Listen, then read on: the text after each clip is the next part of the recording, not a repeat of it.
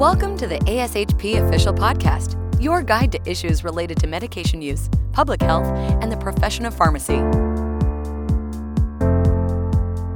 Thank you for joining us for the ASHP Pharmacy Leadership Podcast. This series focuses on leadership topics within pharmacy practice and includes things like business of pharmacy, development of leadership skills, career transitions, and more.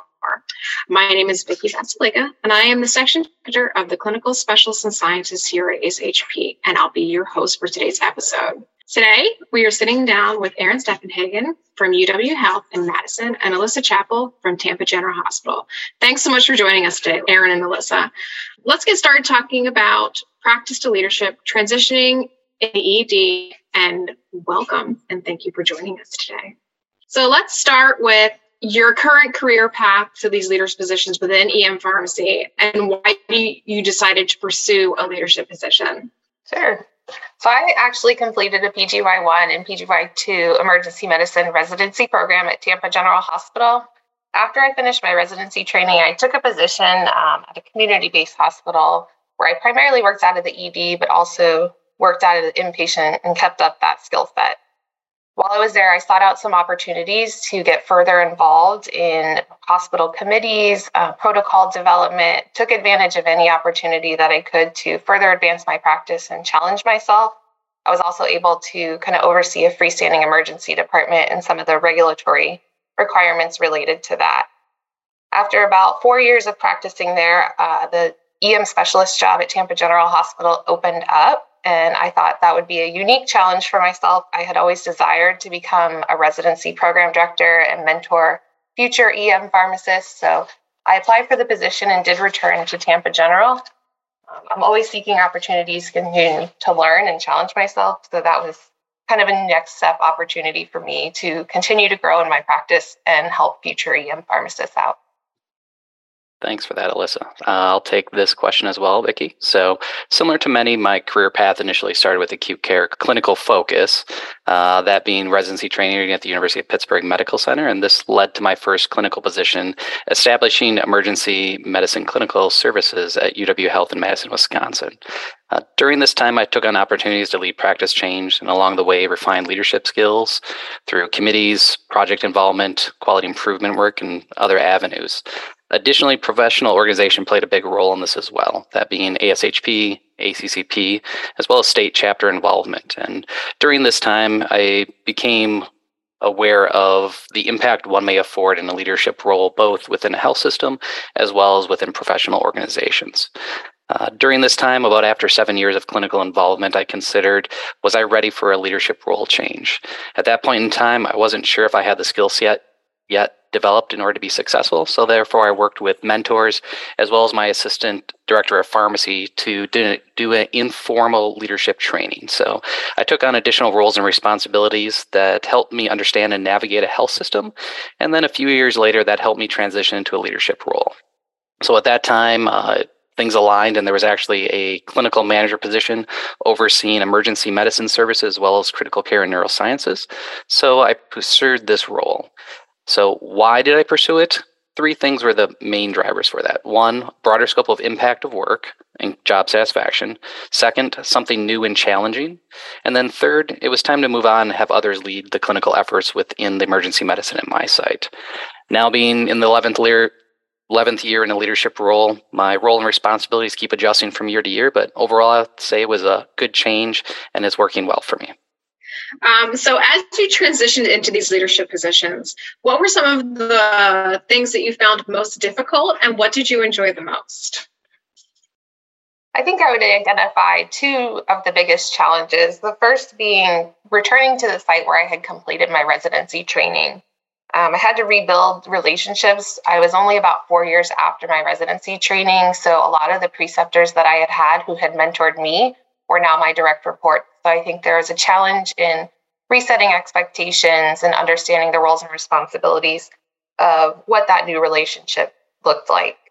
And the second challenge I would say is taking it slow. When you return to a new site or go somewhere new, it's easy to identify a lot of opportunities or get excited and coming up with all these new ideas. And I think it's really important that you take time to observe the practice setting, listen to those that are working in the space to really identify maybe the top priorities and target those first before getting yourself overcommitted and overexcited about tackling everything all at once. As far as most enjoyable, I think it's just the new challenges and opportunities to learn. There's always new things coming up, always new people to interact with, always new things to do. So it's always challenging, and I'm continuing to learn every day. And then also the ability to just make a positive impact in this position and continue to build relationships as I go along. Similar to Alyssa, I have some common themes here as well. So let's start with the difficult ones. Being an emergency medicine clinical pharmacist, you work day to day and you get that positive feedback and rewards from patients, providers, as nurses, and those thank yous, knowing that you made a difference for the day. When you move into a leadership role, those thank yous and those rewards don't happen on a daily basis. It's more longitudinal over days or weeks or possibly months in order to achieve your goals. The second thing that I had challenge with was acceptance of failure. So now you're working on projects and initiatives that are handed to you, and they might not be fully refined. There might be winners, there might be losers related to it, or not all realize the benefits of it, and you have to be accepting of that. And sometimes projects that you start with are not successful, and then you put them back on the shelf and you come back to them months or years later as well too. So what are the positive things, or what are things that I enjoy? Relationships and developing those across departments and disciplines. In a leadership role, you actually become fully aware of like all the individuals that are involved with a health system. So there were all these other individuals and departments that I didn't even know existed. So there's the obvious things as far as the nurse managers and the provider leads, but there's also compliance, quality improvement, as well as a number of other areas where you can develop relationships. And having a clinical background brings that clinical experience to these other individuals that might not fully be aware of the value of pharmacy and how we can improve the overall organization. So again, overall, I would say making an impact at a broader level while bringing your clinical experience into that role. So I think you just look at leadership as leading practice. What did you find helped you make this transition? And how do you still keep up with practice?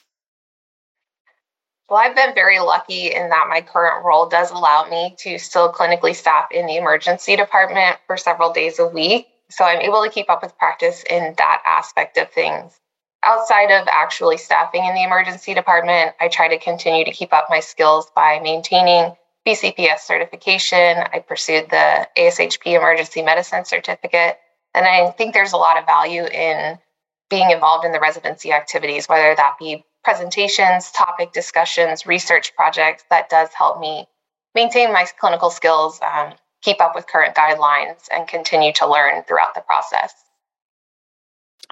Similar to Alyssa, I was able to keep up clinical practice by still having a small subset of my time dedicated to staffing or clinical practice. Initially, this was within emergency medicine, but over time, there was needs in the department elsewhere, as well as emergency medicine became a hot area that more staff wanted to work in that area. So I kind of stepped aside after the first couple of years and then changed my clinical practice to be neurosciences and stroke, which I'm still enjoying today, but I needed to kind of step back given other needs of the department. Additionally, maintaining BCPS certification through CE, professional meeting involvement and attendance through ASHP and other organizations, as well as overseeing residents and students on rotation. I still maintain a administrative clinical management rotation. And with that, I'm still involved with a number of projects that contribute to the organization and maintain my clinical skill set.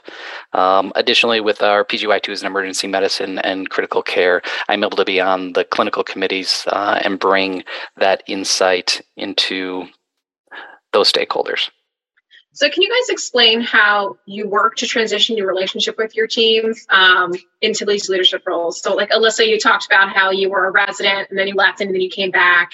And then Erin, I know you kind of went through the ranks when you were at UW Health. Alyssa, why don't you kick us off? Yeah, this is definitely can be a challenging one for sure. I think one of the most important things is to recognize that we all still have the same common goal of providing optimal patient care and advancing our practice.